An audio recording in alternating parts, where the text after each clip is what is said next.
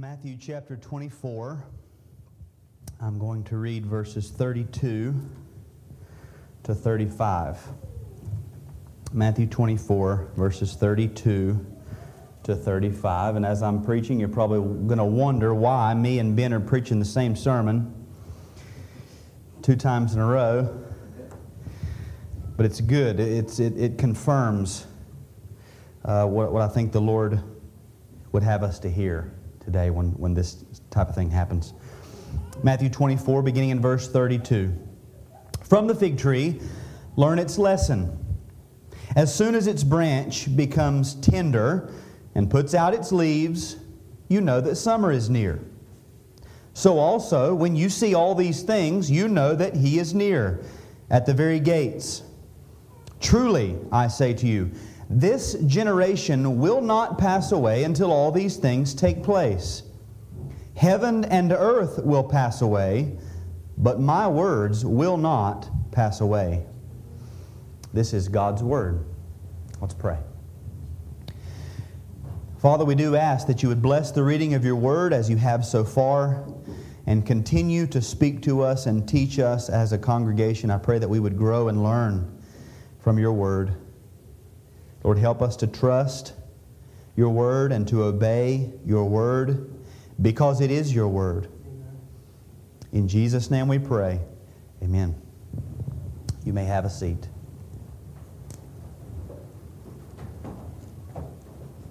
I've said several times in recent days that we live in a time and a place where it's relatively easy to convince yourself and also to convince others that you are a Christian.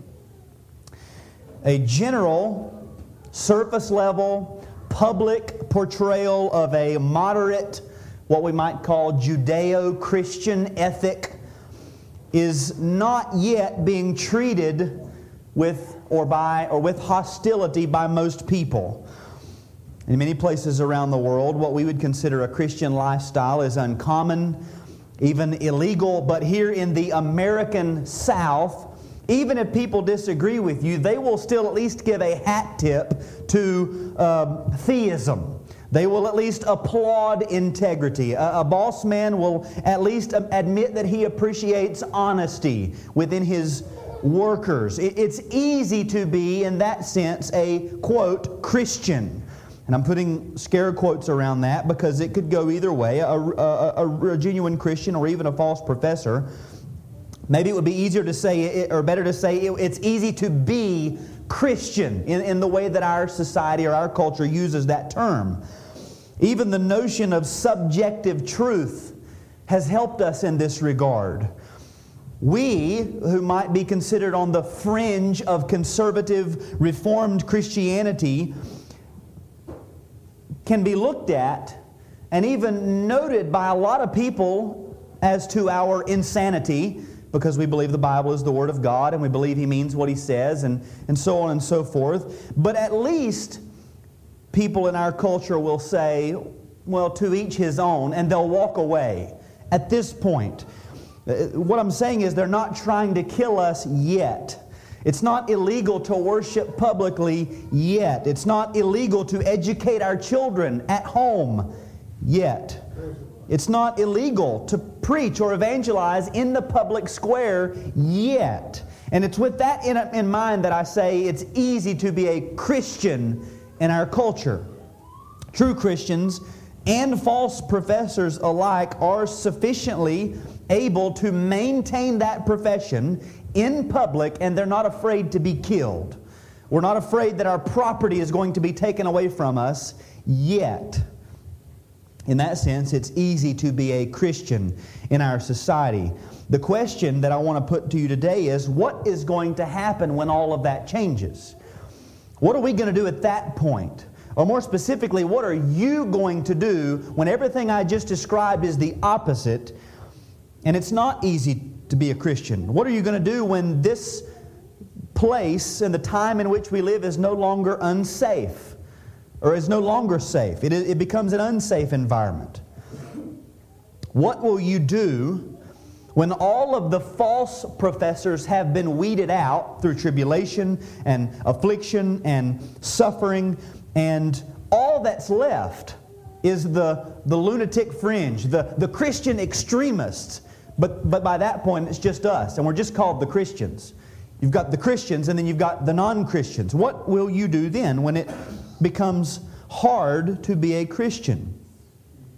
And are you living in such a way now that shows that you're going to be able to stand against the onslaught of attacks then? I would say some of you are doing very well. And I hope that you keep it up. I hope that you're able to maintain that course. Others of you, I wonder, some of the decisions and the things that you do with your life make me wonder if I'm just watching the foreshadowings of apostasy by the way you live. But it's easy right now. What will you do when it's hard to be a Christian? Remember that in this chapter, Matthew 24, our Lord is speaking to His disciples, and our Lord knows full well, and He's even explaining to them that the time in which they live and the place in which they live is about to become very turbulent. It's going to get a lot harder. He's given them warning after warning. He's explained to them what they should expect to see. He's even explained the great triumph of His kingdom. And now in these verses that I've read, verses 32 to 35, He's giving sort of like an intermission that has some recapitulation in it. He's concluding some of what He's already said, while He's also looking forward to the next topic. In these verses, He gives a simple parable, encouraging their continued discernment.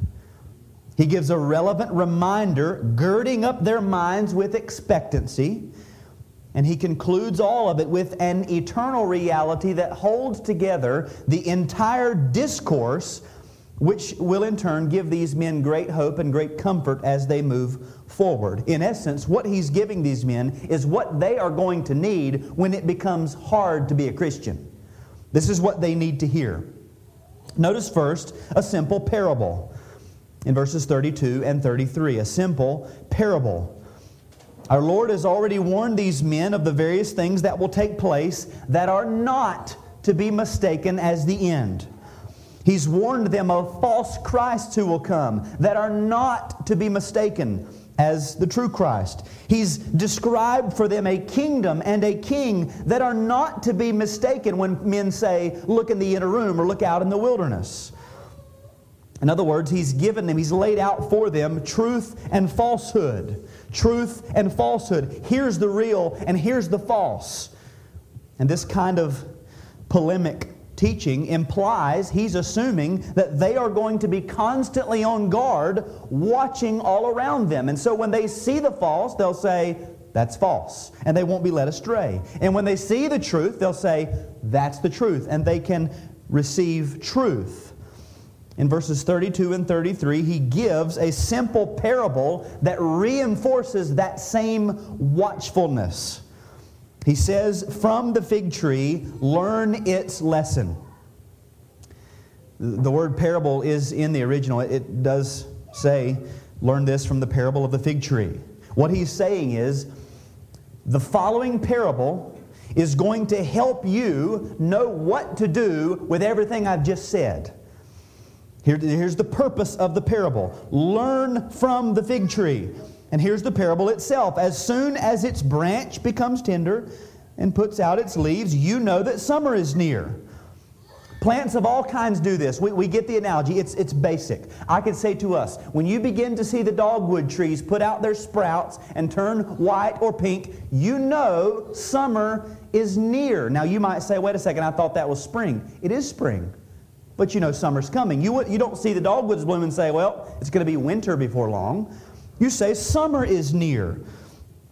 It's that simple. When you see this, you know that that is on the horizon. And so then He applies it. So also, when you see all these things, know that He is near at the very gates.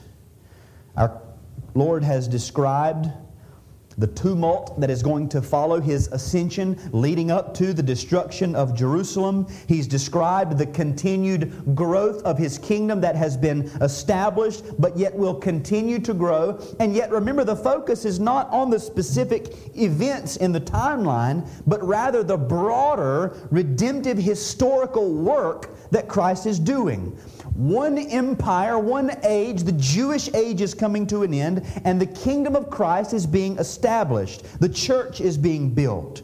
And so when he says, when you see all these things, that doesn't mean or need to be taken exhaustive, as in, as soon as all of this is finished and you see every bit of it before your very eyes.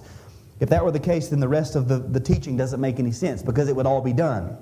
You see, what he's saying is, when you see the things I've described taking place, and notice how he finishes, you know that he is near at the very gates. The ESV says, you know that he is near.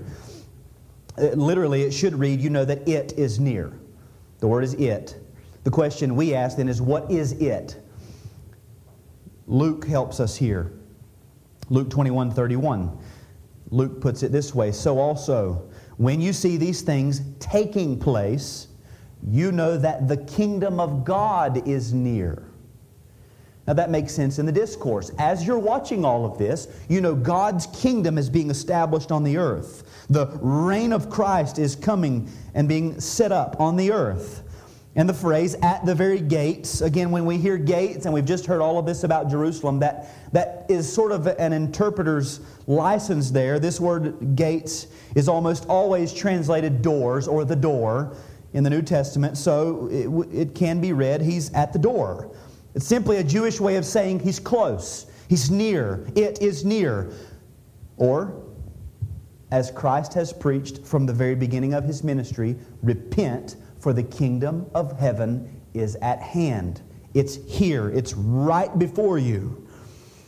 And so in the same way that the visible buds of the fig tree let you know that something is on the horizon, so also he's saying to his disciples, as you begin to watch all of this play out before your eyes, you know the kingdom is here. The kingdom is being established. Christ is King. As they watch, they will know Christ is King. That's the parable. Secondly, we see a relevant reminder. In verse 34, a relevant reminder. In verse 8, he had said, or used the analogy of birth pains. In verse 8, he said, all these are but the beginning of the birth pains. Now we all know, hopefully, some of us with more,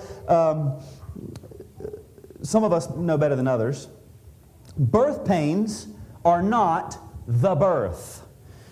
And the beginning of the birth pains are not the extremity of the birth pains. The beginning of the birth pains let you know something's on the horizon, something good is coming, but we're not there yet. And as a matter of fact, it's going to get a lot worse before it gets better. No woman has ever said, finally, my birth pains are here, at whenever those start. 4 months, 5 months, 7 months. Whenever you start to feel those early contractions, no woman says, finally. When you feel the birth pains, you're reminded a baby is coming. It could be a couple months out. It could be 2 hours out. A baby is coming, but it's not here yet. The birth pains are not the point. The analogy of the birth pains was to set in their minds imminence, expectancy. It's on the horizon. It's near. And that's the exact same thing he's doing here in verse 34. He says, truly I say to you, this generation will not pass away until all these things take place. Now we've heard that time frame before. This generation, a period of 30 to 40 years. The exact same phrase he used in 23:36. Truly I say to you, all these things will come upon this generation. So it's relevant to them. This generation. And here's the reminder, this generation will not pass away until all these things take place. All these things, again, the same as it was in verse 33, everything he's been describing, this generation will not pass away until all these things take place. And we don't have to read that as exhaustive. It's inclusive. Everything he's described, the destruction of Jerusalem, the establishment of the kingdom, the growth of the kingdom, and the building of the church. This generation, he's saying, is going to live and see these things before your very eyes. And so our Lord reminds them of the same thing he said in chapter 23. The then living generation would see those events unfold before their eyes. They would be able to see the Son of Man coming in His kingdom. As Jesus had said earlier, there are some standing here who will not taste death until they see the Son of Man coming in His kingdom. That didn't mean His second coming, His full coming in glory and power, but they would be able to see the establishment of the kingdom in their lifetime. And He's reminding them of the imminence of these events to produce in them expectancy. When you see this, you know that it's near, it's at hand, it's right around the corner. This generation will be able to see these things. And then thirdly, he gives them an eternal reality. An eternal reality. If you ever go hiking deep into the Blue Ridge Mountains and your foot slides off the edge of a rock and you fall, plummet, and you break your leg, one of the things you're going to have to do before you start making your way out is put on a splint. You should put on a splint. Now, a splint is not the final fix. You're not going to go home and say, I'm good, got my splint. The splint is pretty much anything you can find, even 2 sticks, tied to the sides of your leg to hold everything together, to keep from experiencing more damage until you get out of the woods. It's a splint. It's just holding everything together. And that's what is happening in verse 35. Again, times are about to get tough for these disciples. The birth pains are about to set in. Our Lord knows they have a difficult trek ahead of them, far more difficult than they even understand. Persecution, famine, pestilence, wars are going to plague their nation. Their faith is about to be shaken to its very bedrock as they watch their Messiah hang from a cross. He's given them words of warning. He's given them words of preparation. And now he concludes this little intermission with a truth that will hold their faith together like a splint. It's going to give them comfort. It's going to give them hope moving forward. Again, more hope and more comfort than they even know at this point. Notice what he says. Heaven and earth will pass away, but my words will not pass away. He begins with a positive truth. Heaven and earth will pass away. That is, the natural world, the created order will pass away. It will be done away with. It will not stay the way it is. And then he gives them a negative truth. But my words will not pass away. In contrast to what has been created, the words of Christ are firmly fixed and they will not go away. They are sure. They are immovable. Now let's ask of the text, what is he doing in this phrase? What's he trying to convey to these men? Well, he uses a common comparison, that of the mutability of the creature, the created order, over against the immutability of the Word of God. We've already heard it, Isaiah 40 and verse 8. The grass withers, the flower fades, but the Word of our God will stand forever. There in Isaiah, the grass and the flower are like the flesh. He's describing, comparing man to flowers. Just like flowers, your flesh is going to pass away. It's not going to stand. At the same time, the truth is still the same with the grass and with the flowers. They will wither. They will fade. All of the created order will fade. It will be done away with, but the Word of our God will stand forever. Peter quotes it in 1 Peter 1. The grass withers, the flower falls, but the word of the Lord remains forever. He's comparing everything created versus everything uncreated, the uncreated, immutable Word of God. Christ simply shortens it. Heaven and earth will pass away, but my words will not pass away. But I hope you notice that little twist that he puts on it.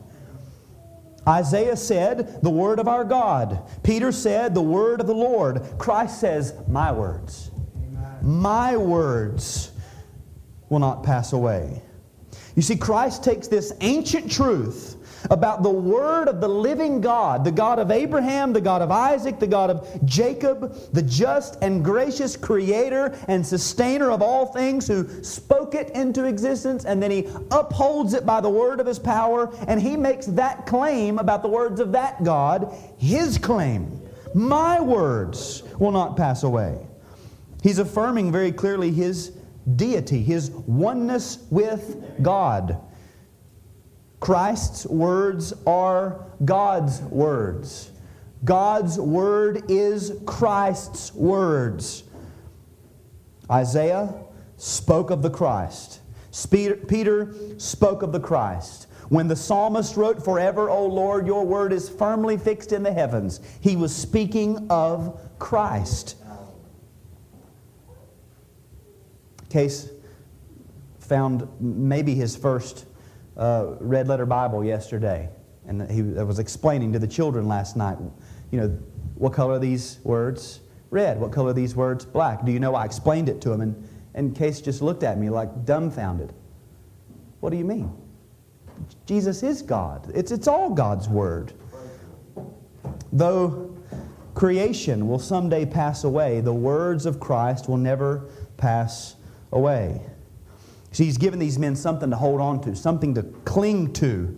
Ballast. We have the song that has the word ballast in it. He's giving them ballast, weight for their souls. He's casting the anchor of their faith deep into the waters of the nature of divine revelation. In other words, don't just take my word for it because I said it, but because it is God's word. Everything else around you is going to shift. You're going to be secure because this is God's word. And so in light of fearful uncertainty, our Lord assures these men with a truth that they are familiar with, although now with a new point of view. He's saying God's word is eternal and unchanging. I'm that God. I have spoken. You can hang your hopes and your fears on my unchanging word. For the disciple of Christ who looks into the future with even the slightest hint of unknowing, there is one place ordained by God to be the all-sufficient source of hope and comfort, and that is the Word of God. We read in Psalm 19, the law of the Lord is perfect. It's sure. The precepts of the Lord are right. The commandment of the Lord is pure. The rules of the Lord are true. What he's saying is you can lean on the Word of God. Why? Because it is the Word of God. Psalm 119. We go to that chapter a lot. The great chapter all about the Word of God, all about divine revelation. We might ask of that chapter, how can I know how to live and how to carry myself in the world in a way that is pleasing to the Lord? How do I know that when I walk out the door and go wherever I'm going to go tomorrow, that I'm not living in open, flagrant sin? How am I supposed to know? A lot of people in the world think that they can define sin. If you point out a sin to them and they'll say, well, how can you call that sin? Like they have a standard. They just don't want your standard. They want their standard. Or they don't want God's standard. They want their standard. How do we know? As Christians, how do we know what sin is? And that we're not living in open sin every single day. Psalm 119:9 says, how can a young man keep his way pure? By guarding it according to your word. It's in the Word. Verse 11, I've stored up your word in my heart that I might not sin against you. How do I know how to live in such a way that pleases God? You better go to the Word. Any other standard is A shaky standard is a shaky foundation. What do I do when I'm at the very depths of sorrow in my soul? Verse 25, my soul clings to the dust. Give me life according to your word. Verse 28, my soul melts away for sorrow. Strengthen me according to your word. Go to the word. Where can I find comfort in times of affliction? Psalm 119:50, this is my comfort in my affliction, that your promise gives me life. Verse 52, when I think of your rules from of old, I take comfort, O Lord. What about when all hope is gone? When there is no hope around to be found? Verse 114 says, you are my hiding place and my shield. I hope in your word. Verse 147, I rise before dawn and cry for help. I hope in your words. See, for the disciple of Christ who looks into the future, with even the slightest hint of a knowing, there is only one place ordained by God to be the all-sufficient source of hope and comfort, and it is the Word of God. That is the disciple of Christ. If you're not a Christian, you should not take comfort in any promise in the Scriptures given to the people of God except, of all who will come to me, I've cast out none. I've lost none. If you will come to me, Christ said, that I'll save you. The promises of salvation. Trust in those. But these promises to the blessed man, those who lean upon the Word of God, the promises given to the people of God, they're for the disciples of Christ. And they're for those disciples who look into the future with the slightest hint of unknowing. Is there anyone here who could say, when I look into the future, I have a little bit of unknowing, of uncertainty? Anybody? We had a couple nods. Okay, hopefully, so the answer is yes. Everybody's supposed to say yes. That's the answer. None of us know what's going to happen tomorrow. We all have at least the slightest hint of uncertainty. If you're a Christian and you have even the slightest hint of uncertainty, there is one place you can go, ordained by God Himself to be the all-sufficient source of comfort and hope. One place. And that's the Word of God. This is why later Jesus gets closer to the cross. He knows what His disciples are about to undergo. He knows that when the shepherd is struck, the sheep are going to scatter. He knows great trials are going to come upon them. And He says, and now I have told you before it takes place, so that when it does take place, you may believe. I've said these things to you, that in me you may have peace. He knew that His words were life and power. He knew that His words were perfect, sure, right, pure, and true. He knew that when it became hard to be a Christian, they're going to need His words. Why? Because they're God's words. For the disciple of Christ who looks into the future with even the slightest hint of unknowing, there is one place ordained by God to be the all-sufficient source of hope and comfort, and it is the Word of God. So I ask again, what will you do when it's hard to be a Christian? In light of the fearful uncertainty of the days ahead, our Lord assures us with a truth that I'm sure we were all familiar with, except hopefully with a new fresh wind of the Spirit upon it. God's Word is eternal and unchanging. You can hang your hopes and your fears on God's unchanging Word. Trust in the only sufficient source. Trust the Word of God. Obey the Word of God. Why? Because Mom and Dad did it? Because Mama and Papa did it? No. Because it is the Word of God. The Word of God gives guidance and instruction and wisdom to the people of God. It is sufficient to equip you for every good work. But you must trust it and you must obey it because it is the Word of God. You see, there are three levels there. You got to trust it and you got to obey it. But the authority's got to be not because somebody else told me to, but because of what it is. Because it is the Word of God. So if you want comfort, you want peace, you want certainty about the future, about decisions that you must make, where a lot of young families make a lot of big decisions.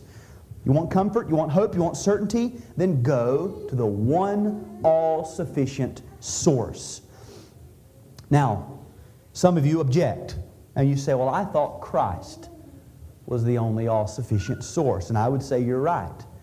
And it is the Scriptures that speak of Christ. It is the Scriptures that give us Christ. They testify to His power and His glory, His work of redemption, His future return. It's the Scriptures where we go to find out how lovely He is, to get what we need by the Spirit to behold Him by faith. Run to the Scriptures, trust the Word of God, obey the Word of God. Now, when you're walking by faith and walking in obedience, you have peace and you have comfort that nothing else can provide.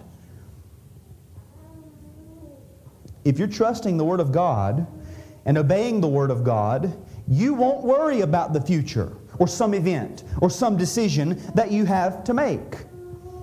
Some people worry a lot about everything. Why? Because they're not walking in faith, they're not walking in obedience. If you're not walking in faith, if you're not walking in obedience to the Word of God, you should only fear. You should be terrified. The only reason that you should fear is if there's the slightest hint in your mind that maybe you've not found the mind of Christ in the Scriptures to inform your decisions and your steps. And if you've not found it, then you should only fear. See, here's the problem. You want a middle ground. This is the problem. You want a middle ground. You want your way here, and then you want to plead for God's help over here. You want to say, well, I'm going to go my own way when it comes to my job, but then I'm going to beg and plead for God to guide me when it comes to buying a house. And you want some certainty about that. We want God to be sovereign when everybody's sick, but we don't want God to be sovereign when everything's fine and we can walk on our own 2 feet. Trust the Word of God. Obey the Word of God, because it is the Word of God. Even when it appears untenable, when it appears unlikely, when it appears unhelpful, when it is unpopular, when it is unproductive or counterproductive, when prospects are grim, when you can't see how it's going to work. And we've all been there, haven't we? If you've had another kid on the way, if you've had 2 incomes and you've talked about coming down to 1 income so that your wife can raise the children in the household, you've looked at the numbers and you've said, I don't see how it's going to work. The numbers don't add up. But what do? You trust the Word of God and you obey the Word of God. And well, when I'm finished, I can give time for testimonies, for everyone to come and line up and give testimonies to all of the times God's not proven Himself faithful since trusting and obeying. That'll be a short line. Because He's always faithful if you will trust the Word of God and obey the Word of God. To trust the Word of God is to be completely given over to the promises, the warnings, the wisdom that are found in it as the objective, eternal reality by which the universe and even your life is governed. That's trust. If you trust the Word of God, that means you don't know another way except the Word of God. You give yourself to no contrary word. You don't fear anything the world says to fear if God has not said fear it. You're truly convinced what God calls wisdom is wisdom.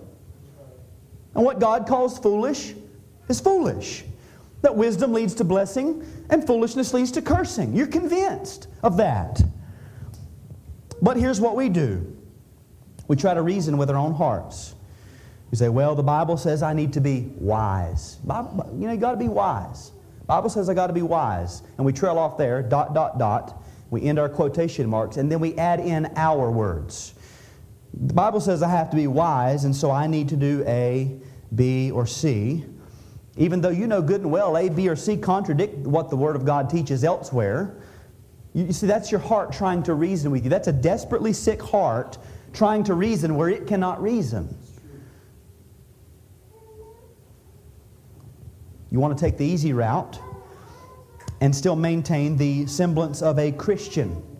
You know what that's called? Whenever you say, well, God says I have to be wise or I have to be a steward, and then we fill in the rest of our actions with worldly wisdom, you know what that's called? Taking the name of the Lord thy God in vain. That's called using God, the name of God the Almighty, to fulfill your selfish lusts rather than clinging to His Word when it's hard. It's a sin. God's wisdom says, trust and obey. Even when it appears untenable, unlikely, when prospects are grim, when you can't see how it's going to work, you trust and obey. To trust is to rest in God's promises as your only hope.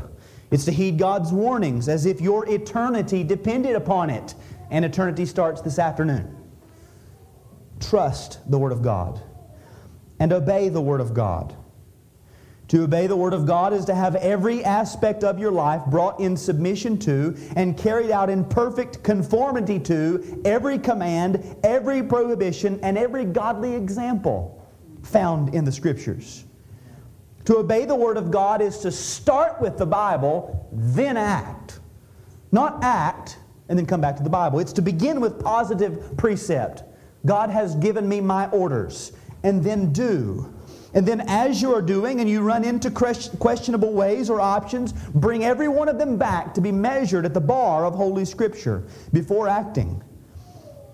To obey the Word of God is to know no other way of life except that which is laid out in clear didactic texts or implied by moral and ethical example. Obey the Word of God. Trust the Word of God. Obey the Word of God. And here's our motivation. Because it is the Word of God. Again, Christ doesn't just say, take this and leave it. He didn't have to include verse 35. But He does to give them the motivation. He's rooting everything He's said. He's rooting all of their comfort and all of their hope in the nature of divine revelation. My word shall not pass away. Wink, wink. Isaiah 40 verse 8. God's words are Christ's words. Christ's words are God's words. He's rooting it in the divine mandate of Scripture. He's rooting it in what the Scripture is. God's Word. Obey the Word, or trust the Word of God. Obey the Word of God because it is the Word of God. Now, several weeks ago we went through some of our presuppositions. Our hermeneutical presuppositions. This is another one. Paul states it very clearly in 1 Thessalonians 2, verse 13, when he says that they were thanking God for the Thessalonian Christians because when they received the Word of God, which they had heard from the apostles, they accepted it not as the word of men, but as what it really is, the Word of God. Hey, they could have obeyed every one of Paul's words and been obedient to everything Paul said and said, well, we're doing it. Why? Well, Paul said to. But he says, no, I'm thanking God because when you heard it, you received it not as the word of men, but as the Word of God. It's because it is the Word of God that we trust it and obey it. And so we must, if we're going to have this proper motivation, we have to read the Word of God and receive it as commands, precepts, instructions, guidance, prohibitions from God to you. From God. Receive it as the Word of God. Not just tradition. Not just because somebody told me to. Receive it as the words of God. Now that sounds so obvious, does it not? Well, we confess that. We believe that. We covered that paragraph in the confession. But do we actually believe it? Do we actually believe that this book that we hopefully are making the attempt to trust and obey, are we doing it because it's the Word of God? That's the question. What's your motivation? I want you to examine yourself, and I'm going to give you 2 symptoms to consider that I think will characterize those who do not really believe the Bible is the Word of God. Now, they might obey every bit of it. But this could also be true, that even in their obedience, they're not obeying because it's the Word of God. The first one is a failure in reading. a failure in reading. That is not reading at all, that is reading very little, or that is reading with inconsistency. I would say if you're not reading the Bible at all, if you're reading very little of the Bible, or you're reading the Bible with inconsistency, you don't believe it's the Word of God. Now, as I meet with you all, I very often hear things like this: well, I've been a little inconsistent. I've gotten out of my routine. I don't have a consistent schedule set down. Pray for me that I'll be more diligent in reading every day. Now, I'm not demanding perfection, and we're not demanding perfection or even expecting perfection from anyone. But when I hear these things over and over and over, it means that there's probably failures in reading. Some are not reading at all. Some are reading very little, and some are reading with inconsistency. Now imagine that tomorrow you are diagnosed with cancer and you've got a year to live, and the doctor says you're going to die in 365 days, but there's one cure that's 100% effective. Take this chemotherapy, it's 100% effective, you will be healed. The problem is you have to take it once a month for the next 6 months. Now imagine then that you went about your business and you didn't take the chemotherapy at all. You never went back. I'm not going to argue about the pros and cons of chemotherapy, whether it's good or bad. Let's just assume that it's good at this point. You never go back to the doctor. Let's assume you go back, but when you go back and they begin to apply the treatment, you break off about halfway through and you just go home. I've had enough. I'm good. Or you go with some inconsistency. Maybe you go once every other month for the next 6 months.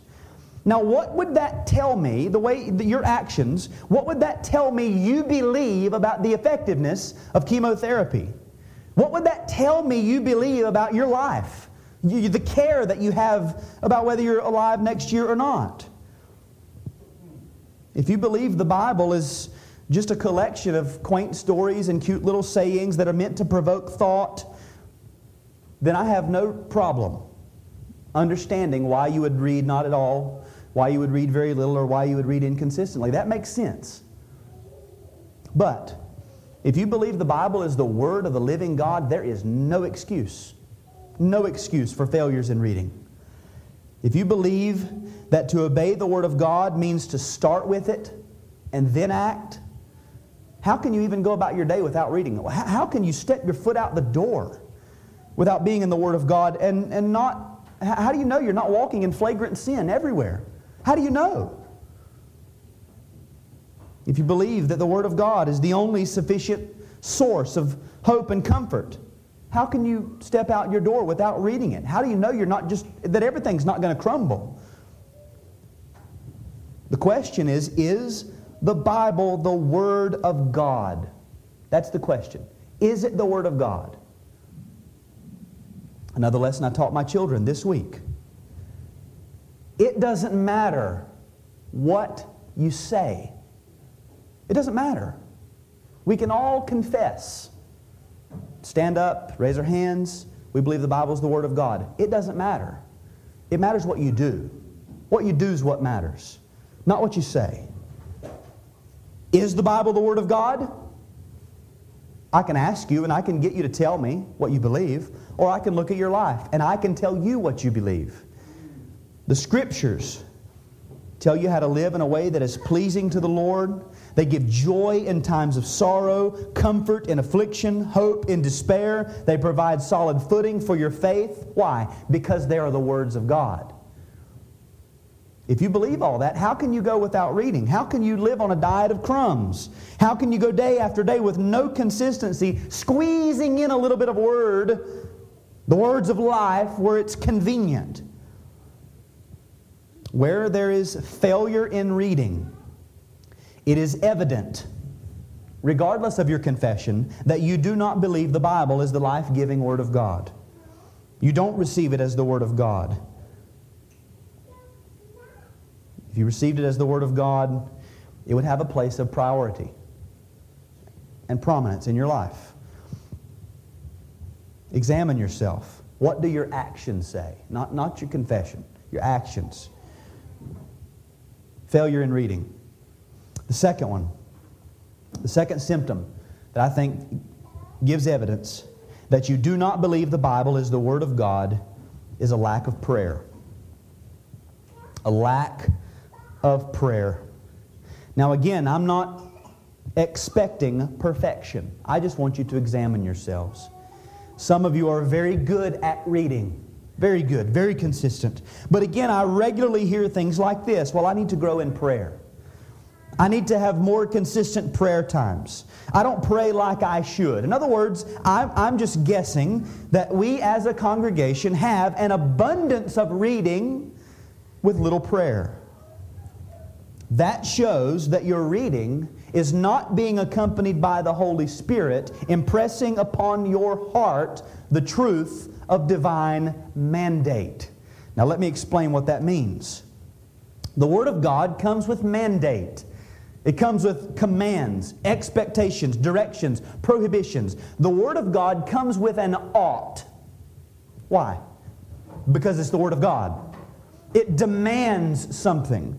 And so to receive it as what it really is, the Word of God, is to receive divine mandate with regard to your life. It is to receive your marching orders. When you read the Scriptures as a Christian, when the Holy Spirit waters that seed, it is to hear from God, this is how you are to live today. This is how you are to be today. This is how you are to think.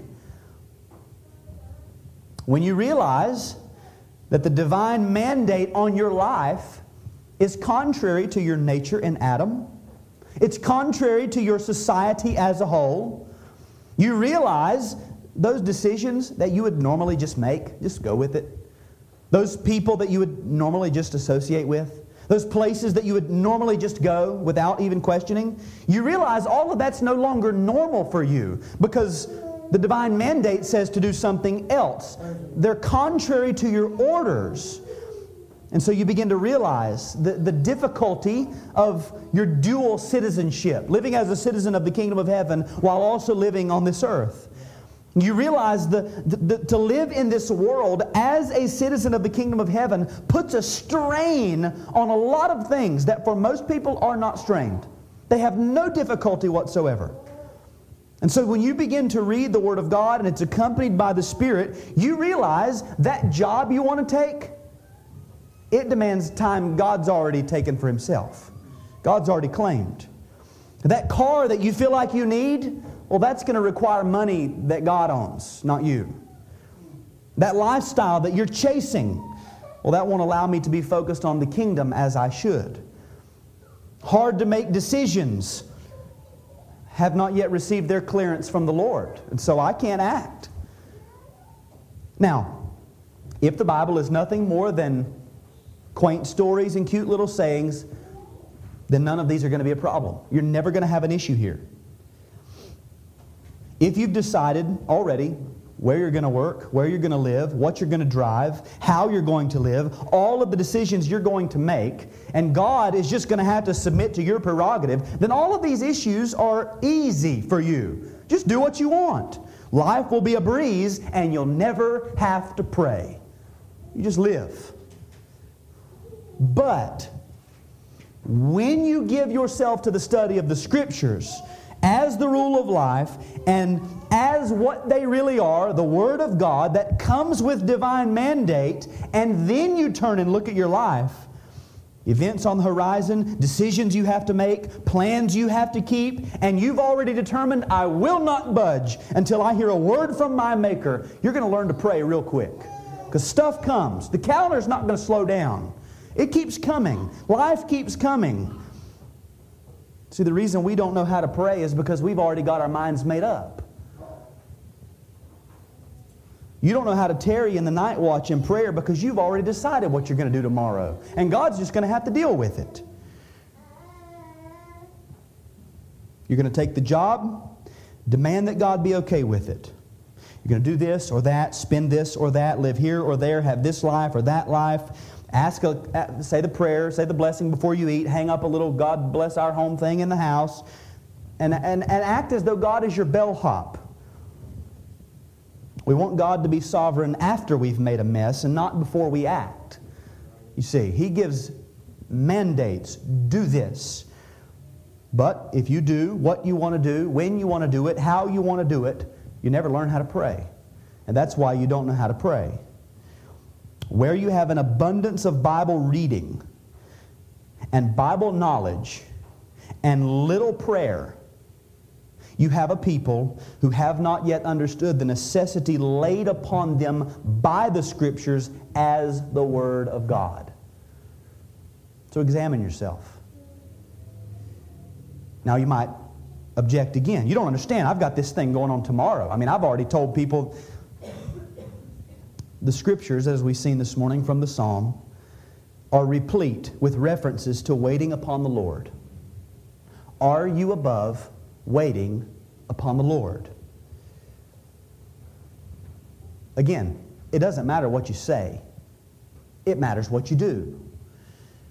Wait upon the Lord. Prove that you know how to wait upon the Lord.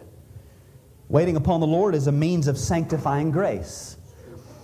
When we begin to value sanctification over that next life advance, that next step up, you're going to learn how to wait upon the Lord. Wait upon the Lord and pray. It's only when we realize the great pressure upon us and the need that we have of God to guide us that we really pray. The reason you can't pray is because you've not felt that yet. Jesus could have slept like most of you do, like a baby, the night before He chose His 12 disciples. If He would have just said, you know what, Father, I've worked all day, I'm tired. First 12 guys that come, I'm going to pick them. I know You're sovereign. I'm going to pick them, and You do with them as You please. You use them. Lord, Father, I know that You've decreed the end from the beginning and from ancient times, things not yet done. I know it, and so I'm just going to pick the first 12 guys because I know You can use anybody. He would have slept like a baby, but He didn't. He prayed all night about choosing those men. The Christian life is often one of praying and waiting upon the Lord. The reason you struggle so much with prayer, even though you read your Bible often, is because you don't realize the great demands that it makes on your life and the complete inability you have to carry out any of it apart from God's sustaining hand. In other words, you don't read God's Word as God's Word to you. You read it as quaint stories, cute little sayings written to somebody else. But for me, I'm going to do what I want to. Nobody has to teach baby birds. Listen, you guys just got here, just out of the shell. Just to explain to you, when you're hungry, start chirping and Mama's going to know. Nobody has to explain that to them. They're hungry. All they feel is hungry. I just got to have it. I can't fly. I don't know what this world is. I know I got to have something. And so they chirp and they chirp and they chirp and they chirp. That's how we should be. That's prayer. Prayer is the sweat of the soul. It is the infant cry of the believer. Pray. But if you've already determined, you've already decided, I'm going to live how I want to live, regardless of what the Bible says, you don't need to pray. Just live. Whenever you make a mess of things, you'll pray. But that's why we don't pray. So I would say failures at reading and failures in prayer are evidences that we really don't believe the Bible is the Word of God. And so we might be trusting it and we might be obeying it, but we're not doing it for the right reasons. We're not doing it because it's the Word of God. There's one place ordained by God to be the all-sufficient source of hope and comfort, and it is the Word of God. And if there is to be any comfort found in it, it has to be trusted and obeyed as the Word of God. When you're walking in humble, faithful obedience to the Word of God, you will never need to fear. When it becomes hard to be a Christian, trust the Word of God, obey the Word of God. For Christ said, heaven and earth will pass away, but my words will not pass away. And this is exactly what we see modeled in the Garden of Gethsemane, is it not?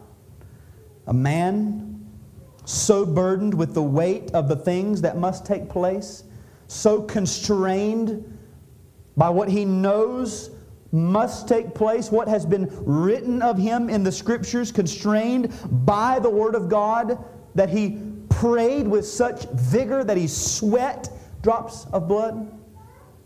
Now, He could have very well said, you know what, guys? The Bible tells me to be wise and to be a good steward of my time and to be a good steward of my body. And, well, y'all know Judas knows where we pray, so let's go somewhere else and pray tonight, because I got to be a good steward. I got to be wise with my stuff. But He didn't. He trusted and He obeyed. For the joy that was set before Him, He endured the cross. He accepted the divine mandate. He realized the necessity laid upon Him. He recognized the cup that He was about to drink, and He prayed. He just prayed. And then He stood up, and He secured our redemption. He obeyed. As we consider the Lord's table, I hope the sufferings of Christ laid aside the ease and comfort with which most of us float through this life will weigh heavy on your conscience as you consider this cup and this bread. Take a minute, consider these things, and then we'll come to the Lord's table.